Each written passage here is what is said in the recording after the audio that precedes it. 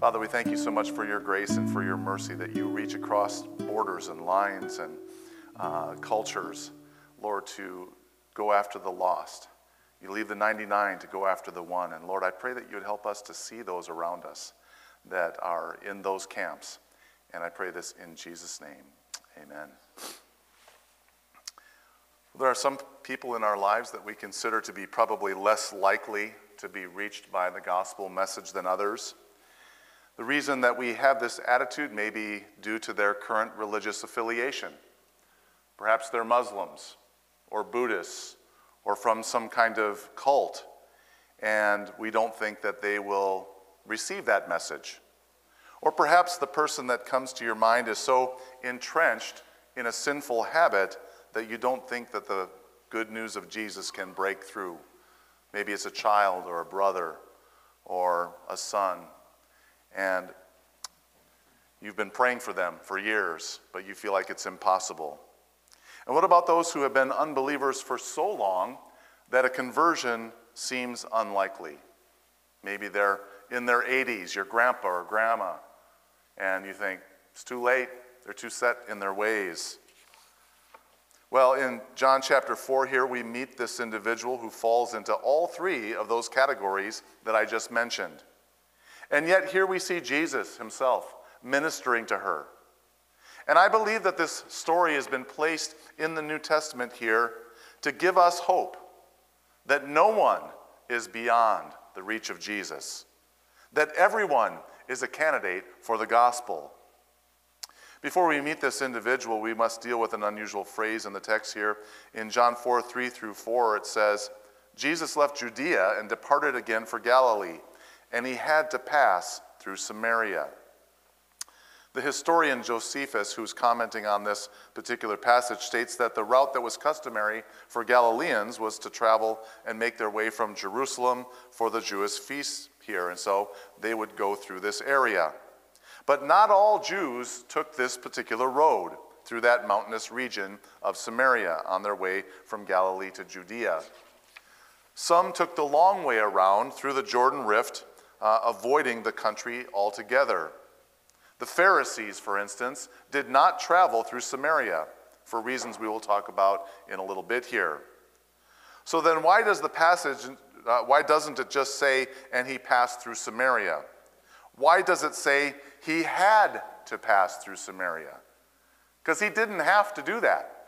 He could have gone the other route. And so it seems that Jesus has an appointment to keep. The reason that he took this route was because of this appointment. And I wouldn't take, for instance, Interstate 5 if I had an appointment in Leavenworth. I would take Highway 2. And so he knew where he was headed, to meet an unlikely candidate for the gospel message. And there are three things that made her unlikely for this focus that Jesus had in his limited time here on earth. First, Jesus knew her status, but ministered to her anyways. The first two things that we recognize about this person is that first, she's a female, and that she's also a Samaritan. In the Jewish prayer book, the Siddur, it contains blessings, thanksgivings, and petitions. One of these thanksgivings is as follows. Blessed are you, O God, King of the universe, who has not made me a Gentile, a slave, and a woman. The individual Jesus meets here that day at the well in Samaria fits at least two of these specifications that caused Jewish men to look down upon her. First, she was a woman who in ancient cultures was seen as a second-class citizen by men. In chapter 3 of Genesis, the most tragic event in the history of mankind and the relationship between males and females is narrated for us. Eve has been deceived by the serpent, and her husband has joined her in this, in their darkest moment. And so from this day in history forward, we're looking at completely unhealthy relationships between men and women. Ever since God's curse has been made manifest in numerous situations down to this very day, we see that the woman's desire is against her husband and that he rules over her. That was part of the curse that fell upon mankind because of sin. And one wonders, how were things before? How were they in Genesis? How was their relationship different? In fact, it almost goes without saying that women have been mistreated, abused, taken advantage of, and overworked as far back as recorded history allows us to see. Because of their physical weakness as compared to men, women have had to find a way to get ahead in society where males dominate. It's okay, buddy. There are many godly men that have helped them in this endeavor of overcoming these things, including men like Martin Luther, John Calvin, and of course Jesus himself here, who was a Jewish man. And so during the Reformation, Luther and Calvin came against the false notion that was espoused by the Catholic Church, that women were, and I quote, unclean pawns of the devil who lured men into sins of lust. They taught that both men and women were created equal in the eyes of God, which was a huge leap at the time. Christianity became the first religion to do this, and to this day has been a champion of equality of men and women because it followed the example of its leader, Christ. Jesus did more for women in the 3 years of his ministry than had been done by anyone before him and that has been done by anyone since him. He revolutionized how women were treated. Some examples of this. In John 8, he does not condemn to death a woman that's caught in adultery, but rather forgives her and turns and confronts her accusers. Also, we see in Matthew 19 that he goes after the religious leaders who wanted to divorce their wives in any way for every reason, therefore leaving them destitute and without support. And in Matthew 5, he expands the definition of adultery and fornication to include how a man looks upon a woman, and in so doing affords a new level of respect that's due to her. In Luke 8, it's the women who are praised as the ones who are supporting the ministry of Jesus. There it says, some women were with Jesus who had been healed of evil spirits and infirmities. Mary called Magdalene, from whom 7 demons had gone out, and Joanna, the wife of Chuza, Herod's household manager, and Susanna, and many others, provided for them out of their means. As the church began to grow, women were also the key supporters in the new church. Some churches had meetings in their homes. Paul names other supporters and fellow workers of the gospel. And so we see this amazing change that occurred.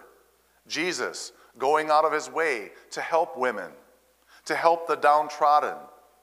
He even crossed racial and gender barriers to do so.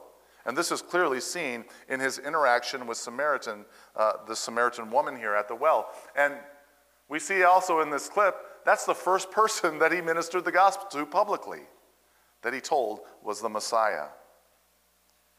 And so she responds, obviously, she's there. He asks for a drink of water. How is it that you, a Jew, ask me for a drink from a Samaritan woman? For Jews have no dealings with Samaritan. The reason that Jews did not associate with Samaritans is that they saw them as impure, half-breeds. We see a bit of the history in 2 Kings 17, 24 through 25. It says, and the king of Assyria brought people from Babylon, Chutza, Ava, Hamath, and Sepharim, and placed them in the cities of Samaria instead of the people of Israel. And they took possession of Samaria and lived in its cities. And at the beginning of their dwelling there, they did not fear the Lord. Therefore the Lord sent lions among them, which killed some of them. Even after the Samaritans rebounded and went away from paganism, they only accepted the first 5 books of the Bible, the Pentateuch. And this caused a sharp division between the neighboring regions. So these 2 facts, that she was female and a Samaritan, made her an unlikely convert. And yet, here we see Jesus sitting at the well, engaging in a conversation. Next, we see that Jesus knew her sins, but still ministered to her. John calls attention to verse 6 here, that the woman comes out at the 6th hour, which is noon. And the reason he mentions this as an unusual time is because most women, they came in the morning. It was cooler, it wasn't as hard work, they could come together to protect themselves from men who were marauders or from attack. And so typically they came at that time. And here she comes outside the village, walking out. And Lenski, in his commentary on the book of John, states that these peculiarities indicated that she was a social outcast. We see the reason why a few verses later when Jesus said to her, "Go call your husband and come here." The woman answered, "I have no husband." And Jesus said to her, "You are right in saying, 'I have no husband,' for you have had 5 husbands, and the one you now have is not your husband. What you have said is true." So Jesus knew all about her relational past and yet singled her out. He could have spoken to anyone. He could have shown up early in the morning and spoken to some of the women that came at that time. But Jesus tells the religious leaders in Luke 5:31 through 32, "Those who are well have no need of a physician, but those who are sick. I have not come to call the righteous, but I have called sinners to repentance." I wonder what the religious leaders would have said to Jesus if they had seen what was going on out there. If they could see him at the well, talking to a woman, talking to a Samaritan, proclaiming himself to be the Messiah. Now, this woman had failed many times. She was divorced 5 times. Even a couple of times, that would have been significant. 5 times, though. That means that she had failed time and time again. But in spite of unlikely odds, she was saved. Knowing all of this, Jesus still offers her a drink of the living water. As we think about that water, Jesus came there for a specific reason. Water was something that he needed. Water was something that she needed every day. Think about the importance of water. I was just researching water as I was writing this sermon, and just some things that stood out to me. 1 apple requires 18 gallons of water to grow. A leaky faucet that drips at the rate of 1 drip per second can waste more than 3,000 gallons a year. It takes 7.5 years for the average American resident to use the same amount of water that flows over the Niagara Falls in 1 second, 750,000 gallons. There is more fresh water in the atmosphere than in all the rivers on the planet combined. Also, it takes about 70 gallons of water to fill a bathtub. Over 90% of the world's fresh supply of water is located in Antarctica. And refilling a half-liter bottle of water 1,740 times with tap water is the equivalent to the cost of a 99-cent bottle of water at the convenience store. And so in this state here, Jesus needed water to live. He was exhausted from his travels. And he recognizes that this woman is thirsty as well, but not for the kind of water that he needed for his physical well-being, and not the kind of water that could be drawn from Jacob's well. Jesus answered her, "If you knew the gift of God and who it is that is saying to you, 'Give me a drink,' you would have asked him, and he would have given you living water." There are 2 things to note here about this living water that's offered by Jesus. First, the one who drank it would never be thirsty again. Human beings have a spiritual thirst that needs to be quenched. They're going to fill it with something. They're going to drink from somewhere. And we turn to many different fountains, thinking that we're going to find refreshment for our souls, only to discover that we need to go back time and time and time again in order to receive that filling. As I drive around town, I get depressed sometimes. I see all these people running around to other fountains, looking for that living water, looking for that place that they can be filled. And even as Christians, we are lured away to polluted wells. But if we continue to drink from the fountain that comes from Christ, we will be satisfied. We will be satisfied in him. He said, "The water that I give will become a spring of water, welling up to eternal life." The spring that he was talking about is the Holy Spirit. He is the fount of every blessing. But notice what the great hymn writer says, "Prone to wander, Lord, I feel it, prone to leave the God I love."